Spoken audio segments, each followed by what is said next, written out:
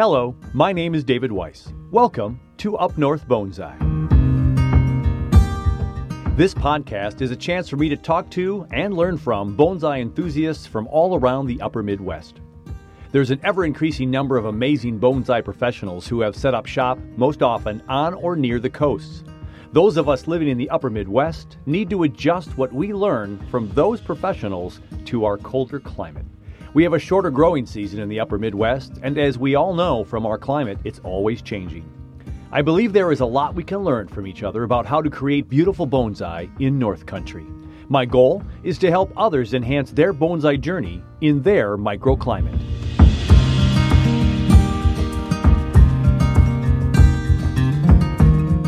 For me, bonsai is all about the journey. I'm a firm believer in lifelong learning and hope this podcast can spread good information to those just getting into the hobby, or in my case, lifestyle. This podcast covers bonsai enthusiasts in the upper Midwest from people living in zones 3, 4, and 5, including my home state of Minnesota, the Dakotas, Wisconsin, Michigan, Illinois, Iowa, and Nebraska. We also venture to Canada. Join me now as we head up north and talk bonsai.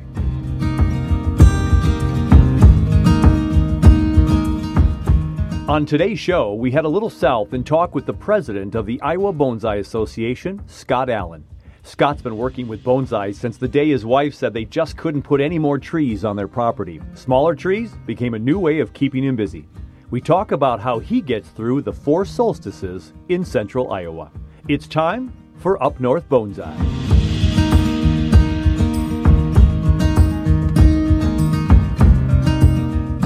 We begin today's podcast talking about how it all began for Scott, his microclimate, and what he feels is the trickiest part of bonsai in central Iowa. We talk wind and heat and his love for collecting trees, and how watering and really getting to know your trees are the most important parts of bonsai. Fill us in. How did bonsai get started for you? It's kind of funny. I mean, I come from a gardening background. My ancestors, when they came to the United States, they were gardeners. That's how they made their living in the late 1800s through the early to mid 1900s. Gardening is in my blood. So how I got started in bonsai was I like to landscape and I like to garden. So I was planting trees in my yard all the time. And my wife finally came to me and said, no more trees in the yard. We can't plant any more trees in the yard. We already got too many. What do I do now? And my wife had knew, and I had talked about bonsai for a while. And so my wife and my daughter bought me a small trident maple off of eBay and gave it to me for Father's Day.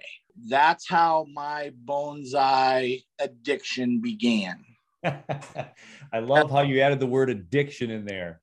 It's easiest to say that my wife and my daughter gave me the crack that I got addicted on.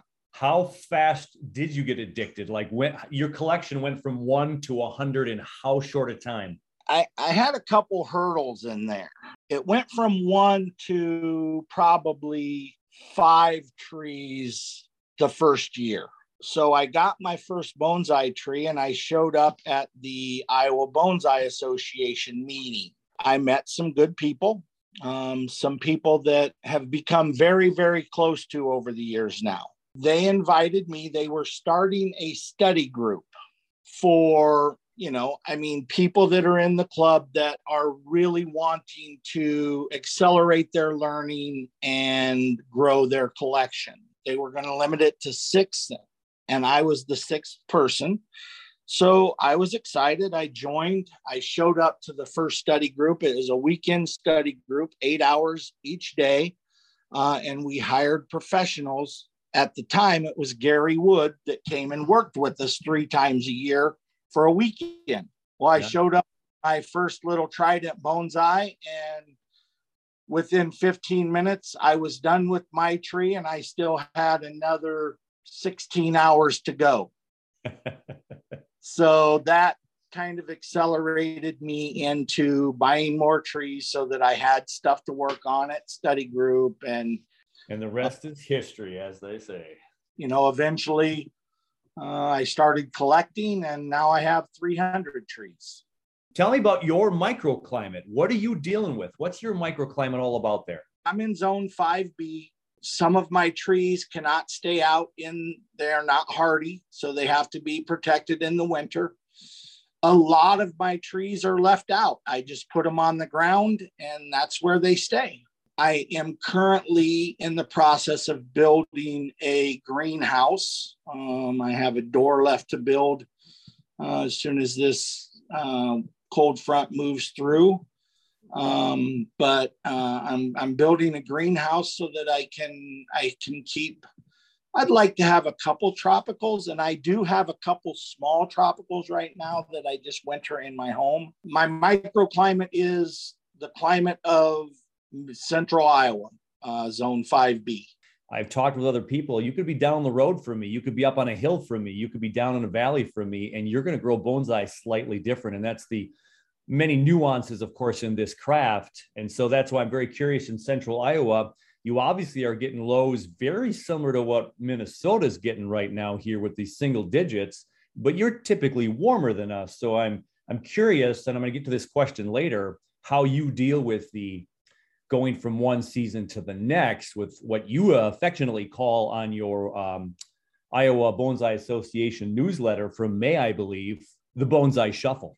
I think a lot of people will resonate with the Bonsai Shuffle. You want to get your trees out, even if your trees aren't hardy in the spring, when the temperatures are getting into the 50s and still going down into the 20s, you want to get your trees out and start getting them some sunlight, so your special trees, you'll bring out during the day and you'll bring them in at night.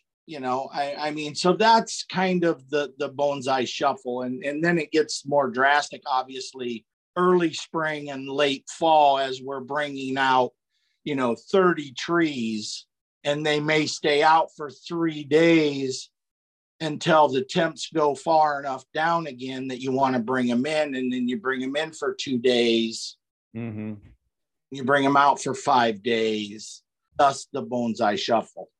So a lot of people talk about the regulation of our temps and just our climate for our trees, that we don't want to have a lot of those huge spikes and peaks and valleys. If you're bringing your trees in and out, with your experience and what you're saying here, tell me then how does that not create a little extra stress on our trees? Or is just that beautiful fresh air and sunshine just so much more worth the worry of a little bit of temperature extremes? The way I actually handle it is, I have a heated area. So as I start bringing trees out, I start raising the temp in my shed, in my winter storage. So when they go back in, they're not really seeing huge fluctuations of 50 degrees. They might see a 15 to 20 degree fluctuation, which they see that every day, all year long anyway. What is the trickiest or the most difficult part about your climate there in central Iowa in dealing with bonsai? I don't think the trickiest thing is really climate related for me. Okay. For me, the trickiest part of doing bonsai in my area or any area is actually getting to know your trees. The hardest thing for me has been learning, that this tree doesn't like as much sun, or this tree likes more sun, or this tree likes less water or more water. All of those variables more than really my climate. I haven't tried to grow trees that I know shouldn't grow in Iowa. Let me ask another question rather related to that and see if this has any effect on you either, just because I was reading again some of the newsletters on your guys' website there, Iowa Bonsai Association. And one of your contributors, I noticed, had mentioned something about the wind. Is there a larger wind factor in Iowa, do you think, in other parts of the upper Midwest? Does wind bother your trees more or dry them out faster? It doesn't for me. South of Des Moines, I don't know why, deals with a lot of wind. I tie all of my trees down, or the majority of my trees get tied down. Okay. Once I have a tree, I've figured out this is where this tree belongs. This is where this tree is happy. I'll bungee cord it there, and that's where it goes. And when it comes, I put it up in the winter and it comes out in the spring, it goes back to the same spot. I mentioned earlier that I started collecting about 10 years ago. And, you collect a understory Engelmann spruce, and you collect an Engelmann spruce that's out on a ledge that gets 16 hours of sunlight a day. And you think, well, they're both Engelmann spruce. This Engelmann spruce here loves being out in the sun, and this Engelmann spruce should too. Well, that's not the case. That tree that's probably been growing understory for 150 years, just because you collect it and bring it out and now it can get all the sunlight, that doesn't mean that's what that tree wants. For sure. Excellent point. That tree still needs to be an understory tree. And while they're both Engelmann spruce, the foliage on the trees are different. A lot of our members go collect tamaracks, the larch, and they're collecting these trees. And I've been on a trip or two myself, but we're collecting them in these bogs, Right. These stick tall trees that are from bogs, but then we take them out of there and bring them home. It's not the same environment. No, you got to keep them. You got to keep them moist. I collect a lot of trees from what they call fens. A fen is basically similar to a bog. Okay. It is only wet for most of spring and into summer. Okay. It's from runoff. The roots grow above. So basically, when you're walking in these fens, you can actually look out and see the roots of these trees. You can see root ball because they don't grow down.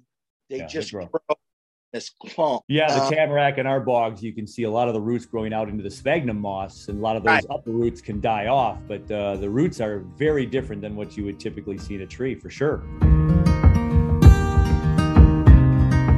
When we talked about winter solstice, Scott and I talked about his cold frame, the question to light or not light that cold frame, and how he's lost a few trees over the years when the watering was not quite done as best as it could have been done.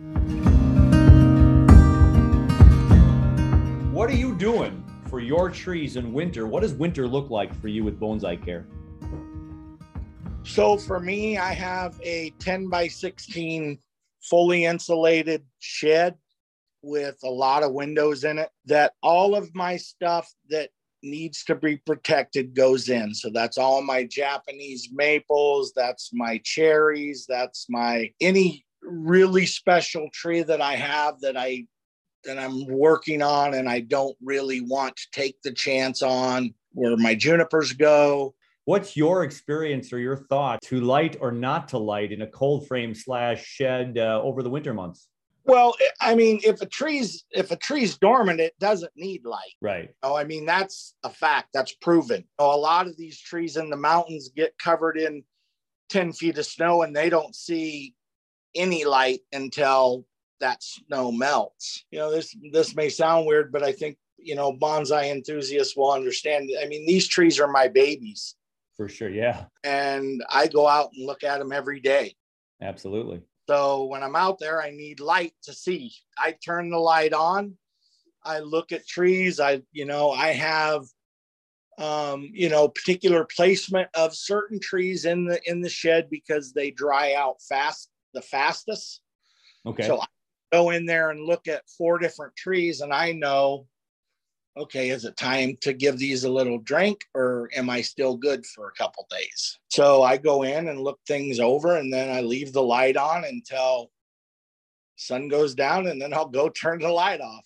And I would imagine with a 10 by 16 shed, you have a little room, well, until you fill it up tippy top, but you have some room to move and inspect a little bit better than something smaller. I don't know about that. It's full.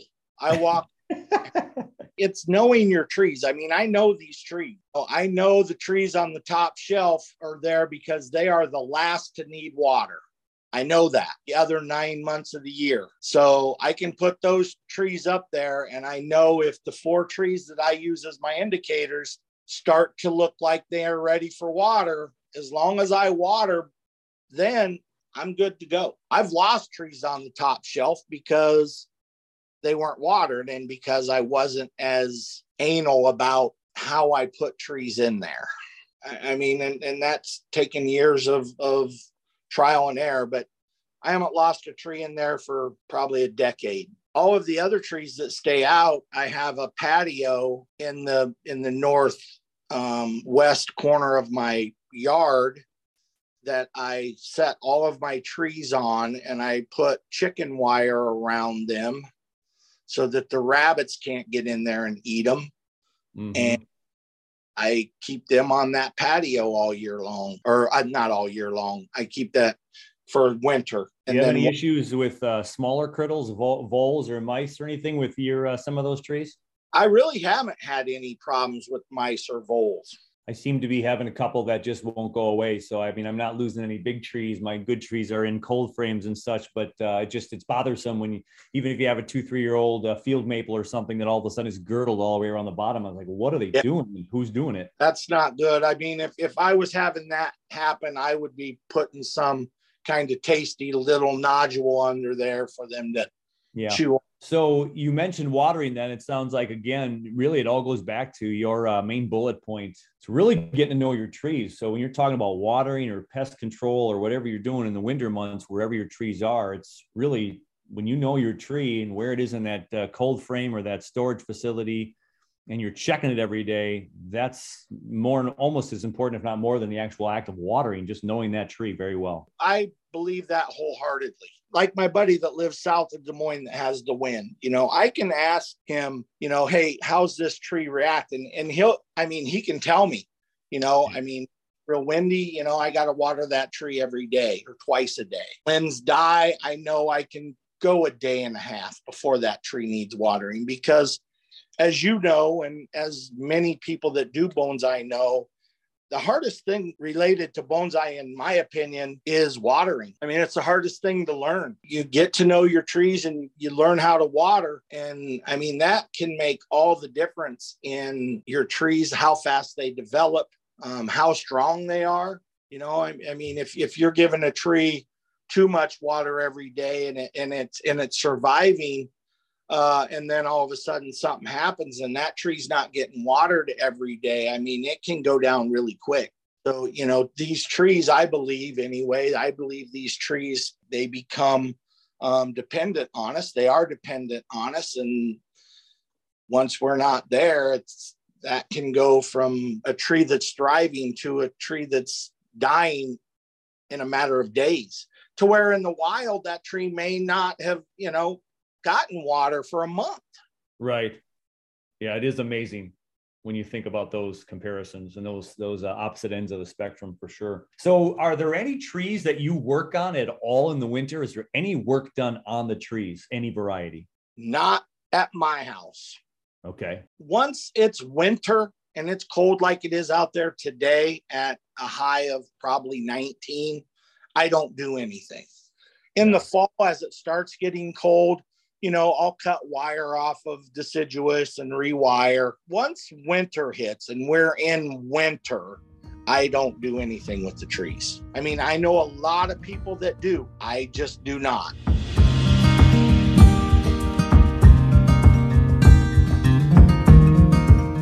For the spring solstice, we cover fertilizing, pests, and of course, the busy season of repotting. Scott talks a little about the difference between a tree in a development versus refinement stage, and I ask him about the idea of possibly repotting too early in the season. Springtime. So obviously, for most of us, spring, an enormously busy time of year. So, when I say the word spring in bonsai, what's the first thing that pops up in your brain? There's not one thing. Yeah. When you talk about spring and the tree starting to move in bonsai, it's you said it. I mean, it's a very, very busy time of year. For me, it could be repotting. If I've got 20 trees that I collected 3 years ago that are now going into their first bonsai container. Repotting is the thing that I'm thinking the most about. Having soil mixed up, ready to go. Early spring, I start getting all of my soil mixtures together so that when I start, our trees tell us when it's time to repot them. We don't get to say, oh, I don't have anything going on this Saturday. No, I mean, if your deciduous trees are swelling, it's time. And it's time. Yeah. Saturday might be too late. In your experience in central Iowa, can you repot a tree too early, or is, you're always safe because you can put it back in that shed and it's protected in case of elements? Is it too early a time? If you don't have the facilities, you absolutely can repot it too early. I mean, I have a couple trees that actually get repotted in, sometimes into February. Chojibai, Ume, them trees, they start going way earlier than any other tree. If I have something like that I have to repot, it just comes in the house with me 2 or 3 weeks. Okay. As far as repotting is concerned, the bulk, it usually starts for me late March and goes through April, unless that's a tropical, and then that's June, July. But that's exactly how I handle it. The tree tells me it's time to repot. I repot it. It goes back in the shed and it doesn't get below 45. Only the trees on the floor freeze, and they lightly freeze. They don't get frozen hard. So that's definitely how I handle it. For the beginners out there, is there a difference in this spring repotting busy, crazy season for you between a refined tree and one that's just in massive push out development stage? There's huge differences in repotting a refined tree or a tree that's going to get its first repotting. If you just have a tree that's 10, 15, 20 years old, that's, fairly starting to really be in that refinement stage versus a couple-year-old tree that now you're new to bonsai and you're pushing growth and you just, is there a major difference between those two, that refined tree versus just a young tree as far as that repotting? Or is it pretty much like you said, the tree is ready to repot when it's starting to swell? You know your tree, you repot it whenever that time comes? So, I mean, all of this depends on the tree. And is this a deciduous tree? Is it a conifer? Right. I mean, there's a lot of variables in there. The techniques of repotting, and again, one thing I need everybody to know is I don't profess to be a professional, or I am just a serious hobbyist that's been doing it a while. I still work with professionals every year. We still have our study groups. I'm still learning. I'm just telling you that what I believe, but deciduous conifers are totally different. I don't think the techniques of actually doing the repotting change. When you're repotting trees that are in development, you can be more aggressive or feel to be more aggressive than what you would be a tree that's been in a pot for 100 years. Yeah, for sure. That tree is already in the right size pot. You can pull it out, do a little bit of work, and put it right back in a pot, opposed to a tree that you collected 5 years ago, in the Rocky Mountains, and it's got a 3-foot long root that's in a box that you need to at some point get that down to 10, 20 inches. Mm-hmm. You're going to be a lot more aggressive, I think, with trees that are in development than you are that are already in the right size container and have been in a right size container for a long time. Yeah, for sure.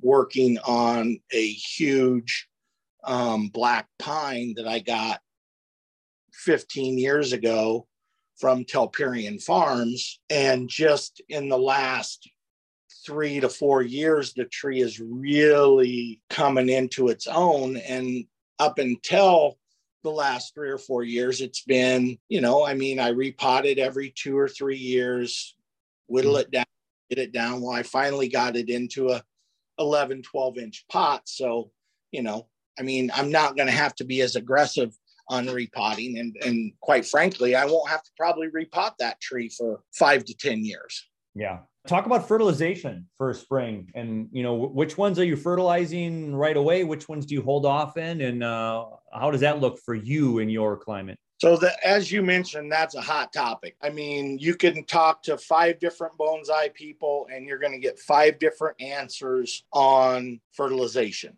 Yeah. And so what I'm curious about is what is working for you? I fertilize deciduous, spruce. I start fertilizing them right away. Ponderosa pines, I don't fertilize all year long until they drop their 3rd-year needles. Oh, okay. It's then setting buds for the next year.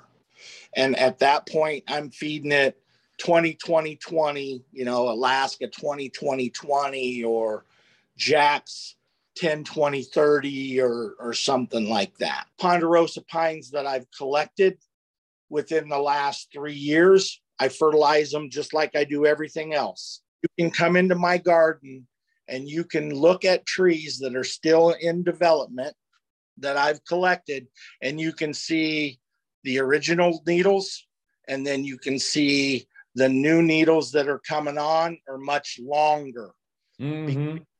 That tree's been getting water and food as much as it needs. Mountains, it was struggling to stay alive. Then once I put that into a right-sized pot, that tree no longer gets fed in the spring. It only gets after the 3rd-year needles drop. And then at that point, I'm trying to reduce the needle length. But deciduous, I start right away in the spring. Spruce, I start right away in the spring. I'm feeding them BioGold. Hollytone is the organics that are going on it. Once every 2 weeks, I feed it with Neptune, which is seaweed fish emulsion.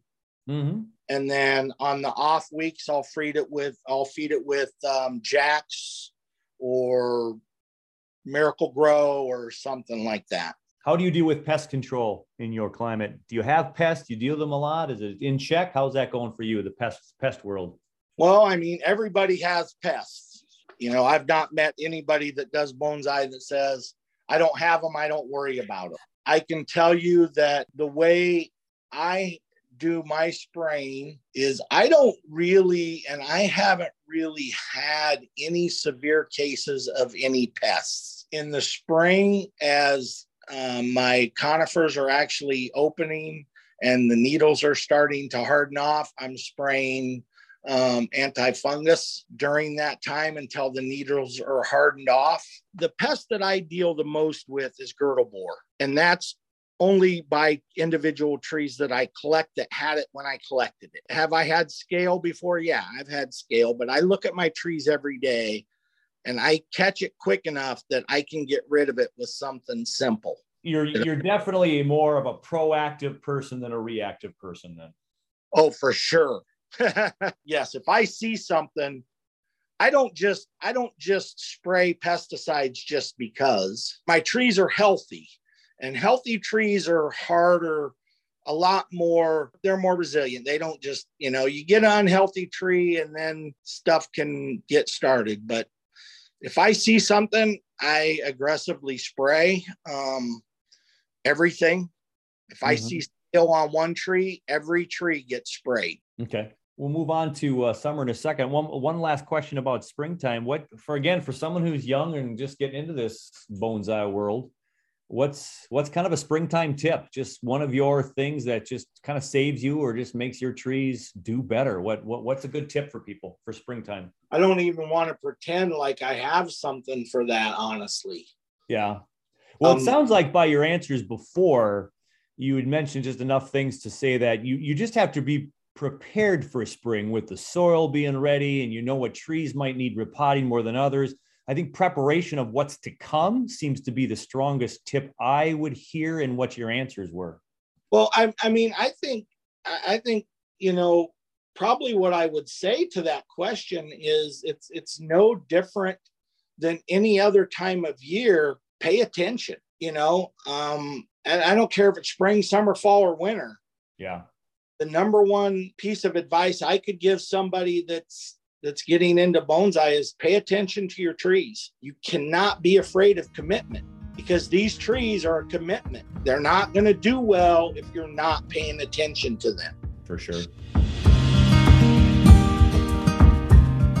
For the summer solstice, we talk about how important having shade is to our trees, including shade cloth. Scott talks about having places to move your trees around to keep them happy, especially when the central Iowa heat sets in.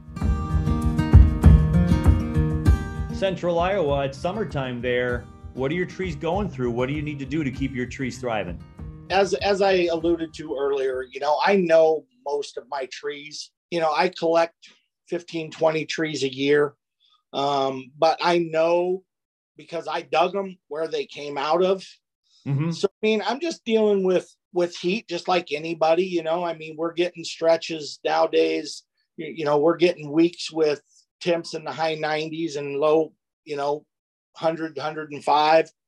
That's hard for a lot of trees. So the trees that I have that are out in full sun can handle it. I might move a couple trees. I have a couple trees that like 4 to 5 hours of sun. But when it starts getting 100, I might move them into an area that, might get an hour to 2 hours of full sun when it's on those real hot days. Sure. But my garden is set up to where, I have benches and I have space where I can juggle some stuff around as needed for a few days and then move it back. In Central Iowa, I'm just dealing with, some hot stretches like last spring. I was starting to contemplate an approach to too much rain.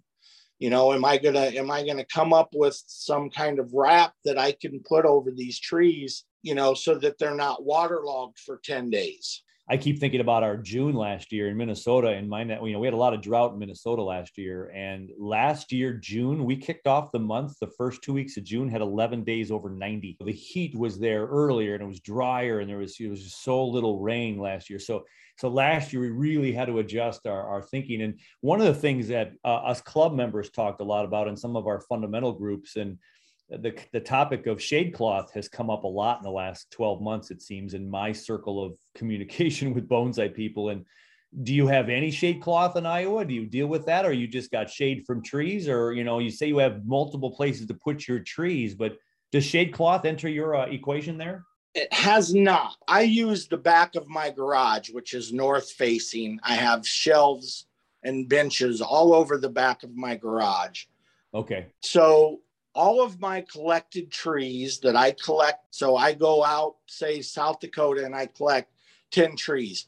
When I get home with those trees, it doesn't matter if they were growing in full sun or not. They were recently dug, so they go into the shade on the back of my garage. For sure, yeah. And they stay there for the whole year. Then the next year, they'll go into full sun. But I also have areas on the west side of my lot that have trees, a lot of trees. So depending on where I put trees there, they could be in shade all day long, or if you move further north, they can be in shade for, they can get sun for 4 hours and then be in shade the hot time. So I have areas in my yard where I can really just place trees where those trees want to be. Ponderosa pines, I don't care how hot it gets. I don't care how hot the sun is. That tree will take as much sun as you will give it, and it will love it. That's just my personal experience with the ponderosa pines. Yeah, I do not have one, but I have heard they like sun. They love sun, as does a black pine, as do some of the Engelmann spruce that I have. Okay. Yeah. I acquired a lot of shade cloth from a buddy of mine whose father was way into azaleas, and he had shade cloth all over their backyard while he was propagating and taking care of azaleas. A good friend of mine, and you may or may not know him or have heard of him, Todd Schlaffer. Todd is a bonsai professional. He lives in the Denver area, and he just put shade cloth over his, I think it's 80% of his garden. Really? Now has shade cloth. Now, that being said, was actually here working with me for 3 days, and it was 100 and something in Denver, 3 days in a row. So he was freaking out. So he went ahead and pulled the trigger and had shade cloth put over his garden But up until 2 years ago, he had a huge cottonwood tree that provided him a lot of shade, and he had that removed. So then he needed shade cloth. Well, let's circle back to watering then. So boy, summer, heat, wind, we talked about earlier. You talked about watering being the trickiest part of bonsai. So you're watering your trees in the summertime, I would imagine, multiple times a day. What does that look like for you? I only have a couple trees that have to be watered a couple times when it's real hot. Okay. And they're both trees. All of those trees are on slabs. Oh, okay. The rest of my trees I have in pots. I'll water once a day. Okay. Very rarely do I have to water my entire garden twice in a day. I typically water in the morning. In the afternoon, when I get home from work or when I get out there, I'll just walk around with my watering can. And usually there's only a couple trees, and they're both slabs, that may need water that afternoon. Depending on the tree and depending on how thoroughly it was watered in the morning, there might be stragglers that also I might give a dash of water to get it through the night until the next morning. But I don't water many trees twice a day. For the fall solstice, Scott says it's one of the busiest times of year for him. We talk about heavy fertilization and about being in the bonsai clubs. I asked him how they balance keeping the club viable for all three levels of bonsai: the beginners, the intermediates, and the advanced. Fall, Central Iowa, your bonsai, what does it look like? Fall for me is probably the most aggressive time for feeding trees. Every tree is storing up energy for the next year. Mm-hmm. So in the fall, I'm feeding trees heavily. Ponderosa pine, fall is the best time to work on a ponderosa pine. So if I got, major work to do on a ponderosa pine, heavy bins, I'm doing it in the fall. I'm getting my shed cleaned out because I've stacked shit in there all year. I'm holding my breath, waiting for the colors of the hornbeams and hawthorns and maples to come on.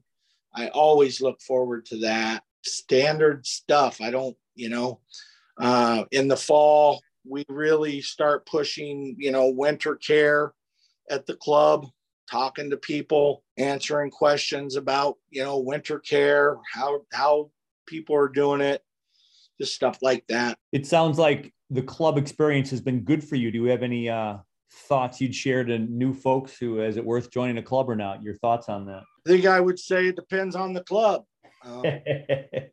Best words in bonsai. Well, it depends. I'll be honest with you. When I joined the Iowa Bonsai Association, I'm kind of a guy that I'm either all in or I'm not. Okay.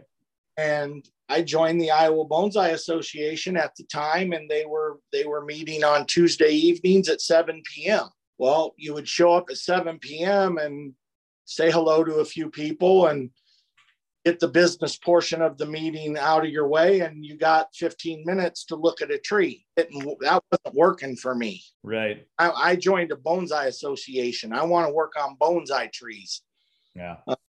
I slowly kind of grabbed the reins per se and said, I think this is what we should do.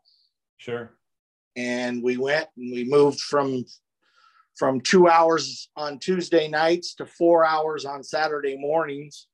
And that's been really good for us. So I think clubs are a great way to learn, but not all clubs are created equally. For sure. When I first joined the Iowa Bonsai Association, I would not have recommended it to somebody else who was new and to somebody else who reacts like I do. Like I said, if I start something, I want to learn it. I'm in. I'm going to do it. I'm committed. I don't want to go someplace, and I want to learn. Iowa Bonsai Association is like that now. Yeah. Let me ask you a follow-up question in relationship to what you just shared. How do we provide that high intensity with all three main levels of bonsai: the beginners, the intermediates, and the advanced guys who've been around for a long time? How how do you recommend personally, or how have you maybe had success with the Iowa Bonsai Association in kind of catering to as many people as possible? I know you can't please everybody, but do you have some thoughts on that? Absolutely. What it requires is it requires committed people. You have to cater to beginners, cater to intermediates, and you definitely have to keep the advanced people growing. The only way you're going to do that is to have somebody in the organization committed to each of those levels. So you have somebody that works well with beginners, that's committed to beginners. Yeah. Beginners start, that person or persons attach themselves to them beginners until they get to a point where they're intermediate. And then you have another group of people that cater to the intermediate. And then you have a study group type of situation is what we do for the advanced people. And you're bringing in professionals to actually keep the advanced people learning and growing. Because what happens is if you have the advanced people always just working and concentrating on the beginners, those advanced people are going to lose interest, and they're going to be like, this ain't what I signed up for. There are people in clubs and everybody has different strengths and different weaknesses. Yeah. You talk to your club, the body of your club, and you ask, hey, is anybody interested in working with the beginners when they come? We need somebody that's going to commit to that. What the the club buys 10 trees that the club's responsible for, and then when new members come, they foster a tree to a new member. Excellent. So then that new member now has a stake in the game because that member is responsible for a tree. Yeah, that's fabulous. And there are going to be trees that die because of it. Sure, absolutely. And that don't come back. But there are trees that are going to thrive, and you're going to have beginners that go to intermediate because of that investment. That's excellent. I love that. For us, the way I handle things, being the president of the Bonsai Association here now, is once somebody's intermediate, then I have them people come and help me at my garden. Sure. And then once people become advanced, then I'll invite them people to come and help me and a few other advanced people that take care of the bonsai collection at the botanical garden. Yeah, we have a few of those with our Como collection. Yeah, excellent. So that's how we now address trying to keep everybody intrigued. And as you said so eloquently at the very beginning of that answer, is it takes committed people. So, that you got to have people on board or it's not going to happen. As the president, a few different organizations, I sometimes, when I approach somebody to be on my board or on the board of directors for any given, I'm president of 2 different nonprofits. When I get somebody interested in the board of director, the first thing I tell them is this position isn't by title only. Right. If you're going to be a board of director, I'm going to expect a lot out of you. Yeah. And that's exactly how I handle the mentorships of different levels of bonsai in the Bonsai Club. Yeah. I have 2 guys that are great. I mean, they're phenomenal with new people. We get new members and Ron and Dan they're on it. Boom. Like Nebraska's Bonsai Society has Max Miller, who Max used to be in the Central Iowa Blue Society. Max is phenomenal at that very same thing. As we were wrapping up, I asked Scott about his thoughts on native trees and collecting trees. So you're a collector, you're a big collector, and you go elsewhere. So my last question kind of relates to that. And there always seems to be discussion, at least in my years in bonsai, about the trees that you get. And so, if I'm living in central Iowa or I'm living in central Minnesota, what trees should I get so I can have success? What's your philosophy on native trees in general? And you go out collecting them, then bring them back to your neck of the woods. So is that a conflict of interest at all? What about native species in your experience, or just what your thoughts are on natives? I collect.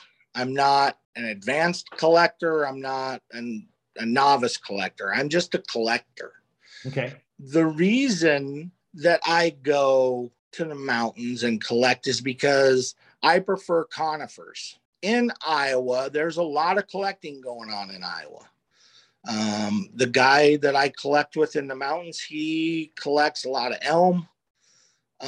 He goes up into Wisconsin, collects hawthorn, some birch, a few tamarisk or larch. I'm not opposed to that. And at some point I will do that, but I'm not retired yet. I still have my job. I love to be in the mountains. I've hiked in the mountains and went backcountry hiking since I was 16 years old. So the reason that I go to the mountains is I love to be in the mountains and I love conifers. So that works great for me. As far as native trees, I've collected here in Iowa. I am an oak that I collected. I just don't do a lot of it in my state. Harder to keep trees alive though, that like if you're, obviously, you talked about the trees like our Japanese maples or black pines, and we have to protect them in the winter and that kind of thing. When you bring trees like that, and of course tropicals in the upper Midwest, we have to bring them indoors. Is it just asking a lot to have people try to keep trees alive by having all those more typical bonsai varieties versus a native tree? Or is it just native trees just don't have that allure, don't have the right leaf size and perspectives? When you say native, do you mean native to my state, or because more native to the region? So yeah. So if you're talking upper Midwest, you're going to get a tree that is more native to this part of the country for sure. Right. I think if you're digging trees out of your state, out of the railroad tracks down the road from your house, obviously that tree's surviving in our climate. So it's probably a pretty safe assumption that that tree's going to do well in your area. For me, I have subalpine firs that I've collected at 30 feet from tree line, and they're thriving. Are here. I didn't know they would. Sure. I loved it. It looked like it was collectible. I worked on it for a little while. I collected it, and going nuts here. But someone in Texas and Florida might not have the same success, right? Exactly. You're exactly. Somebody in Texas and Florida are not going to have the same success because in that climate, they don't go dormant. These trees need to go dormant. Like my ponderosa pines, they do better if I leave them outside than put them in the shed. Deeper dormancy. Yep. They go deep dormant, and they like that. Yeah. They need that. Yeah. And, I honestly wondered when I collected my first subalpines, because they don't grow below 10,000 feet. Well, as far as I know, they don't grow below 10. I've not seen one below 10,000 feet personally. Mm-hmm. I thought, I have a tag. I can collect this tree. I'm going to try it. And the first one I collected survived great, did great. So the next year I went back and collected some more of them. Yeah, that's fantastic. Well, hey, Scott, I won't take any more of your time. This has been a joy. I can talk bonsai all day with anybody who wants to, so I appreciate your time and how you do things down there in Iowa. And as we mentioned earlier, if there's some connection later on in the next year and you come up north for a little bit, I'd love to have you, and we can go look at possibly some larch bogs together. That'd be great. That sounds good to me. Well, very good. Have yourself a good final couple of days of 21, and hope 22 is better. Or if 21 was not good for you, I wish you the best in the new year. Yep, I appreciate it, David. And again, I would mention that you get a hold of Max Miller in Nebraska and talk to him as well. All right, thanks, Scott. Have a good one. You too. Bye. All right, bye-bye. My thanks again to Scott Allen of the Iowa Bonsai Association for taking the time to talk bonsai with me. I truly appreciated the chance to talk with him. That does it for another edition of Up North Bonsai. Take care of you Take care of your bonsai, and we'll head up north together again and talk bonsai very soon.